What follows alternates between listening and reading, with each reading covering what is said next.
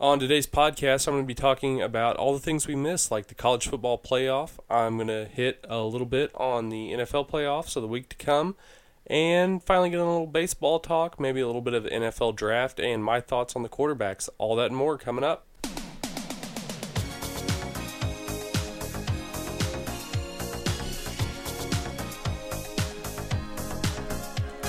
Welcome into the Fumbling Punter Podcast.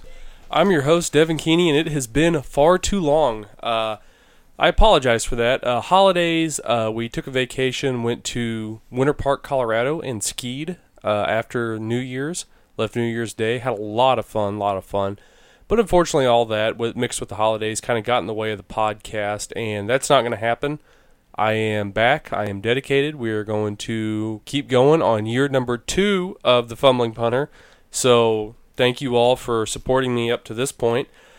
And so much to catch up on. Of course, Monday night we had the big college football championship game between Georgia and Alabama, where it looked like Georgia had control of the game. They were going to win. And lo and behold, Nick Saban and Alabama come back, end up winning in overtime, even after the kicker blew the chance at the end of regulation, which, holy cow, did Tui save him in overtime. I would not have wanted to be that kid. You see the stories over the years of just how poorly kickers get treated whenever they miss big kicks. And I think that's terrible. I always feel bad for them. And truth is, it's the kicker. I mean, he has so much pressure on him in a game like that. The kid transferred from Ole Miss. He wanted to be on the team. And so he wasn't missing that on purpose. So I'm glad that it didn't end up mattering in the end. But if it did, I'm sure that he would have caught hell from Alabama fans. But as it stands, Alabama has their 5th national title in 9 years, giving Nick Saban a total of 6. I said it before, Nick Saban is the greatest college football coach of all time. I think that we are kind of getting into a point right now where the next tier of coaches is getting to be pretty good. We all know Urban Meyer is going to do his thing at Ohio State every year. Dabo is the second best head coach in college football, and I don't think it's close for who's third. I think Kirby Smart kind of deserves to be in that conversation now when you see what he's done at Georgia already. I think that winning that game would have really propelled him, but I think that Georgia is still right there. Jacob Fromm was a true freshman. Jacob Eason, who was the number 1 quarterback recruit last year, is still on the team for now at least. I would expect that he would transfer. And they have the number 1 quarterback recruit coming in next year. I like the idea of, getting all the talent you can get and you keep them off of other teams. But kind of what Kevin Sumlin ran into at Texas A&M was he had too much quarterback talent and not enough playing time on the field. You saw that when they had Kenny Hill and Kyle Allen and the other quarterback, Kyler Murray, who they're all gone now. So if you have a treasure of riches like Texas A&M did, I hope that Kirby Smart's able to keep everybody there and keep everybody happy if he keeps recruiting like this. Not a bad problem to have necessarily, but you don't want to end up like Texas A&M where they're all gone. By the way, who's back a decade right now? Georgia's going to be really good for a while. I think that Florida is going to be coming up. I think that's going to be a quick turnaround. I was so good at Mississippi State that before this Georgia run, I called second best head coach in the SEC. I would still probably put him at 3rd, but the SEC is just going to keep getting tougher. Whether people like it or not, Danny Cannell is going to cry because that's what Danny Cannell does. But the SEC East is. So I was thinking about the NFL draft coming up. Drew Lock has determined that he's going to return for his senior season. The Missouri quarterback, who was first-team All-SEC, led the SEC and the nation in touchdown passes this year. I think that's a smart move. I think that Sam Darnold still sounds like he's on the fence unless I missed something. If I did, I apologize. But I think both of those guys coming back, getting another year of seasoning, might not be a bad thing. But I was thinking about the Browns the other day, and just follow me through on this. I know we don't talk a lot of Browns football. We do at times because they're always drafting at the top of the board. But I think if you're the Browns, you have to follow the Jacksonville Jaguars model.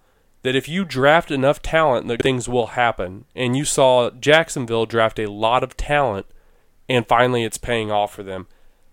Blake Bortles still may not be their quarterback of the future, but they have enough talent around him that they're into the divisional round against Pittsburgh, and anything can happen when you get to this point. But looking at the quarterback draft class this year, Josh Rosen's kind of a head case. I don't know. He could end up being great. He could end up just being Johnny Manziel 2.0. Baker Mayfield's a lot of fun. I love Baker Mayfield. I think that he's a first-round talent.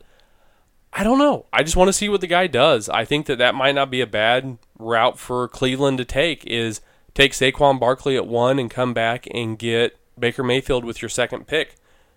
The other quarterback, Lamar Jackson, the 2016 Heisman Trophy winner, I don't think he's going to be an NFL quarterback. I've said this before. I'll say it again. National media is pretty torn over that. I don't see it. I see him maybe Geno Smith with some speed. A lot of talented guys, but you have to play quarterback in a more of a pro-style fashion in the NFL. And I think that Rosen, Darnold, Locke, and Mayfield are all better suited for that than Lamar Jackson. And speaking of the NFL, going to get back into a little picks. Haven't done some picks in quite a while. This week we have the NFL Divisional Round. If I sound a little sick, I apologize. I have been dealing with quite the head cold the last few days. Why I didn't get a podcast up directly after the national championship game the other night. So, New England, Tennessee is like the lock of the century of your life. New England is a 13.5 point favorite. The line's been kind of shifting. And in New England's last 33 games as a near 2-touchdown favorite, they are 33-0 in those games. They're 23-8-2 against the spread, I believe I heard this week. So it's a pretty good sample size, and it's enough to know that this isn't going to be a game. The Patriots are going to roll, so bet everything you have on the Patriots. Pittsburgh-Jacksonville. This is a tough game. I really think that Pittsburgh could be the best team, but which Pittsburgh team shows up? Jacksonville, I think that it's going to be too much for Blake Bortles to overcome. They have so much talent on defense. Fournette's so good. I just think Pittsburgh at home is going to be too much. I've got New England-Pittsburgh in the AFC Championship game. Then on to the NFC side. Atlanta-Philadelphia, I don't think this is a hard pick with Nick Foles, unfortunately. I think that Atlanta goes back to the NFC title game. And then New Orleans, Minnesota. I'm a Case Keenum believer at this point. I want to root for him. I want to root for Minnesota, so give me the Vikings. Give me Vikings-Atlanta in the NFC Championship game. I know Tyler, our good friend, is going to love to hear that.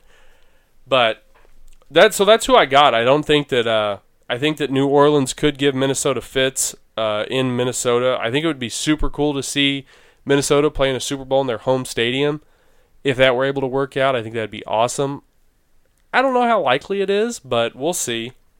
So, last thing, kind of a short podcast today, but last thing I want to hit on is I wish there was more baseball stuff to talk about. Jay Bruce signed with the Mets, a $39 million deal, is the second largest contract of the offseason.